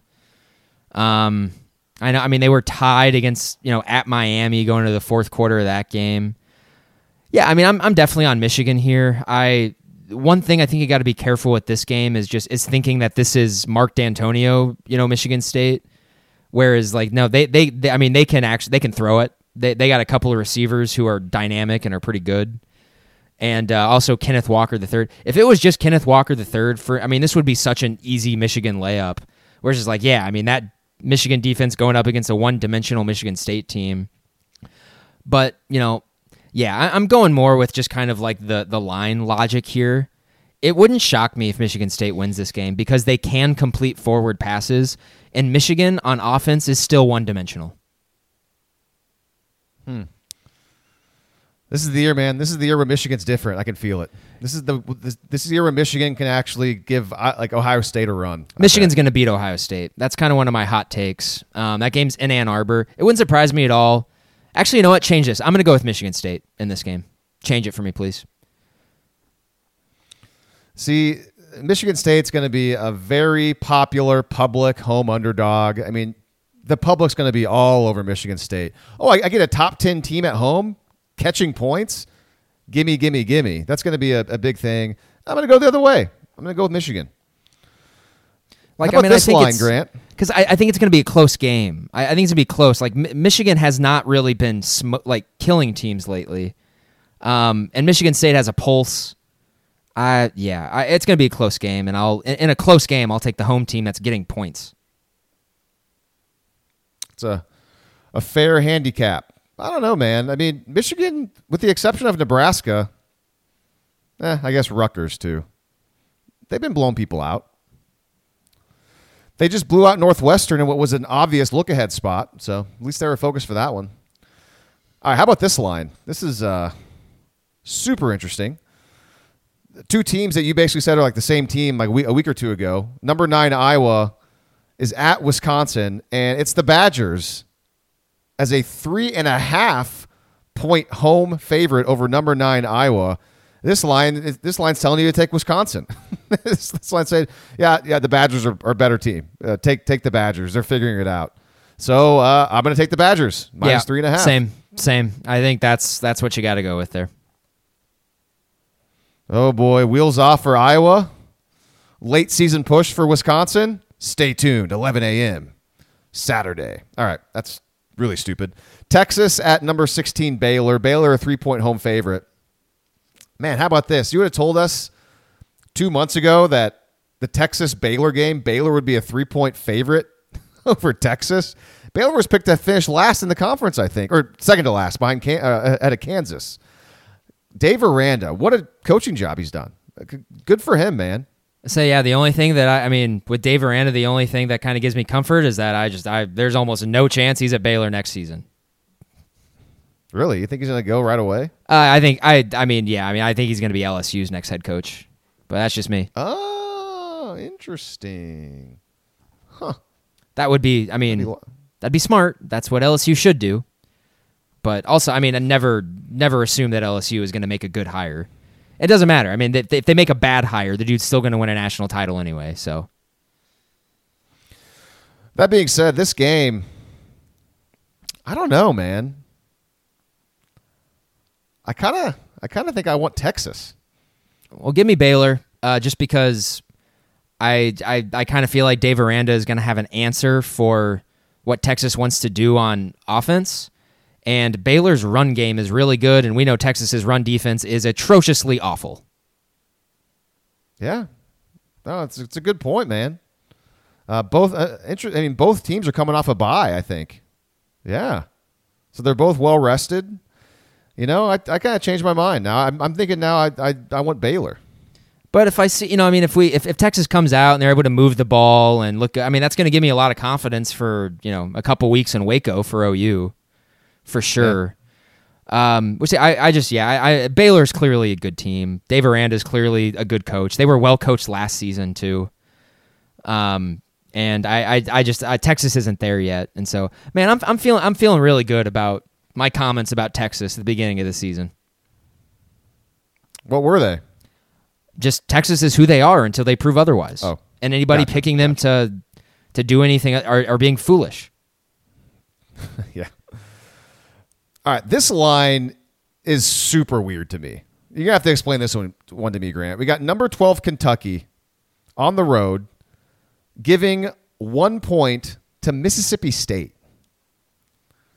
I don't think Mississippi State is that good.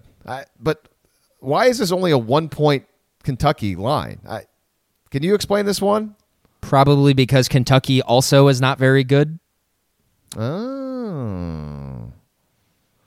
So, it's essentially a pick 'em. I just think this is a really weird line. And so normally when a line's really weird, you should just stay away. But this is a podcast, and we're just having some fun. So, I got to take Mississippi State. I'm not going to sit here and say that I'm an expert on either of those teams this season. I know Mississippi State can play a little bit of defense. Not great. I know they just got... Actually, maybe that's where it is. Maybe you're getting some value. Wait, no, you're not getting any value on Mississippi State because you're only getting one. They got killed by Alabama. That was 2 weeks ago, wasn't it? Now this is all just totally stupid. Man, Give me Mississippi State. Whatever. give me Kentucky. This is Kentucky's first game since they were beaten by Georgia. They've had a week off. They want to get that taste out of their mouth. I know they're on the road, but this has got to be a matchup-based thing. I bet Kentucky and Mississippi State. Well, they're on different sides of the SEC, though. They don't play a whole lot. When's the last time they played? I can't even tell you. Oh, they played last year. Oh, last year, yeah. I mean, Kentucky smoked them last year, but I mean, whatever. Every year's different, though, right, Grant? Yeah, give me Kentucky. Just basically to win the game because it's only 1 point. Lastly, this game doesn't have as much fanfare as maybe as it would have, but I find it interesting because I saw that Sean Clifford's going to play for Penn State, number 20 Penn State, and apparently James Franklin said he's going to be fully healthy at Ohio State. Ohio State's playing a lot better now, and they're given 18.5 at home. That's a lot of points for a Penn State team that is kind of in a free fall right now. But I think that's a lot of points, especially if Penn State's getting their guy back. I mean, I don't know. I guess Ohio State's defense has played a lot better. This is a lot different defense than that Minnesota game. Penn State's defense is still playing well, though. Yeah, this is a weird. Yeah, I'm taking Penn State. That's a lot of points. That's a lot of points. Ohio State randomly now is SP Plus's number 1 team. They jumped Georgia. That's what happens when you kick the crap out of people and score a lot of points. Well, the interesting thing about Ohio State is their defense looked awful early in the year. So they've figured something out. I know that they gave their defensive coordinator, they took away his play calling duties or something like that. Kerry Coombs, I think, at some point. He doesn't call the plays anymore. I'm not an expert on this, but boy, can you imagine that happening at Oklahoma? Like, hey Alex, we're going to give the play calling duties over to Roy Manning or Jamar Cain. And you're just going to still be the defensive coordinator? Interesting. Man, Ohio State actually, they got their schedule to end the season is kind of brutal. I mean, they've got Penn State this week.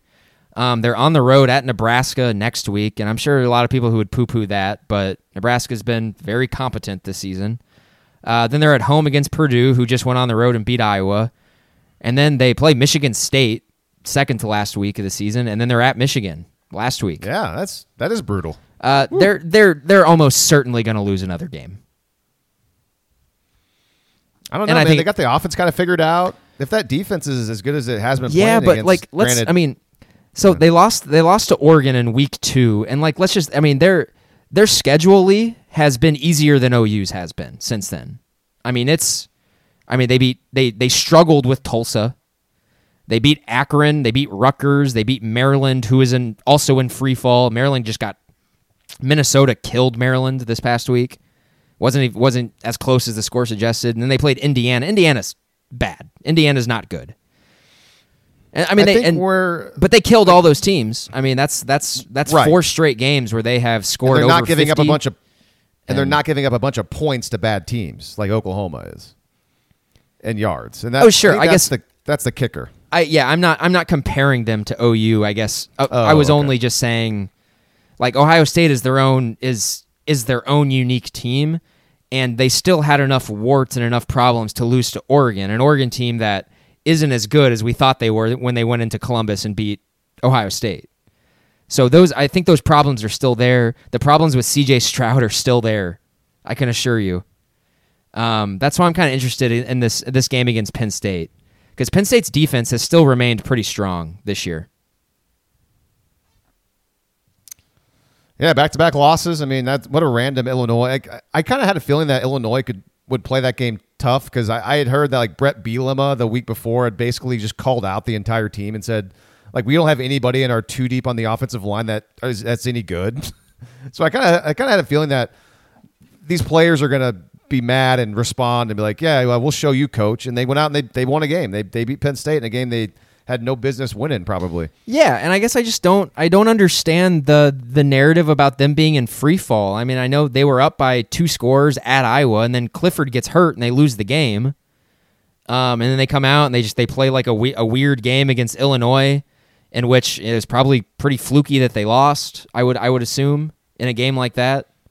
So I don't know. I didn't know Clifford played. I guess I didn't know Clifford played against Illinois. He did. Oh, he did. I thought Clifford was out for that game. No, he was bad.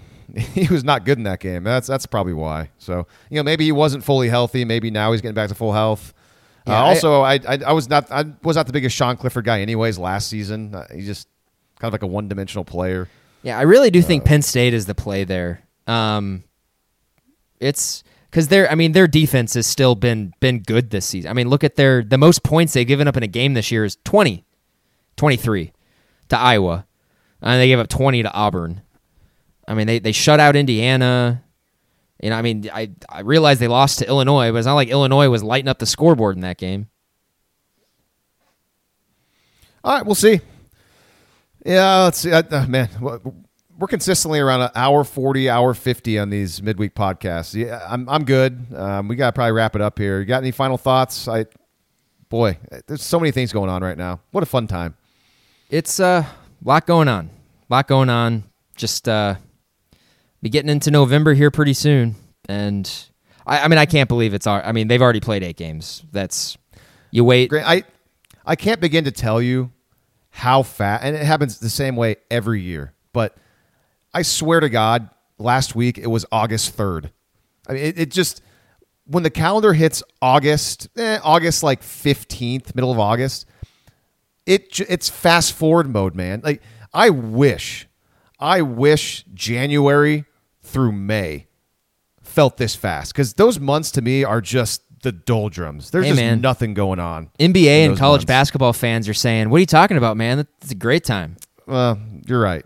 I'm wrong about that. Totally wrong. No, heck, but man, the best time of the year. And the thing is, I was talking about to you off the air the other day. We get so much time throughout the year where there's no football, and then all of a sudden we just get so much football in such a short amount of time. It's like, can we spread this out? I mean, can we spread this to see? Can we play some games in June? Like, I'd love to watch more of these games. I'd love to have more time to watch more of these Big Ten and ACC games. Like, it's just, I can't. Because, like, it's June 13th, and, like, heck, it'd be great if there was a football game on tonight that I could watch and pay attention to and take notes on, which is insane. I know that's never going to happen. But it's like, I find myself all the time in these off-season months thinking, like, man, I would love to be able to watch a new game right now and have some thoughts on it. But then we get to September, and there's 100 games. There's not 100 games, but there's 50 games a week. I can't watch all of them. I can't. It's impossible. It sucks, man. But it's also awesome. It's great. It's just it's one of those. I mean, it's the best time of the year. You got to be really mindful. You got to be you just kind of lock in and just sort of be like, hey, this is. Gotta appreciate it for sure, because it comes and goes really fast. That's one of the getting a little philosophical here, and that's kind of one of the disappointments about adulthood, right? Is that it just doesn't ever slow down. It just keeps getting faster and faster, and so you really got to kind of take a bit to just be like, okay. And that's why it's like it'd be great if we just moved on from the Kansas game, because it's just like we wait 9 months for our favorite time of the year to come, and then. It's just like, we spend the entire week kind of upset that it's Kansas week, and then they don't play well, and it's just like, really would prefer to stay in a positive frame of mind, because this is the best time of the year, and and we're gonna miss it when it's gone. Absolutely. All right, we'll be back after the OU Texas Tech game with a post-game podcast either on Sunday or on Monday. So until then, for Grant, I am Lee. This is West of Everest. If you enjoyed this episode, make sure you subscribe to the show. And if you want to help us spread the word, please leave us a 5-star review. And also, tell all of your friends who are OU fans about West of Everest. You can listen to this podcast on iTunes, Spotify, Stitcher, and SoundCloud.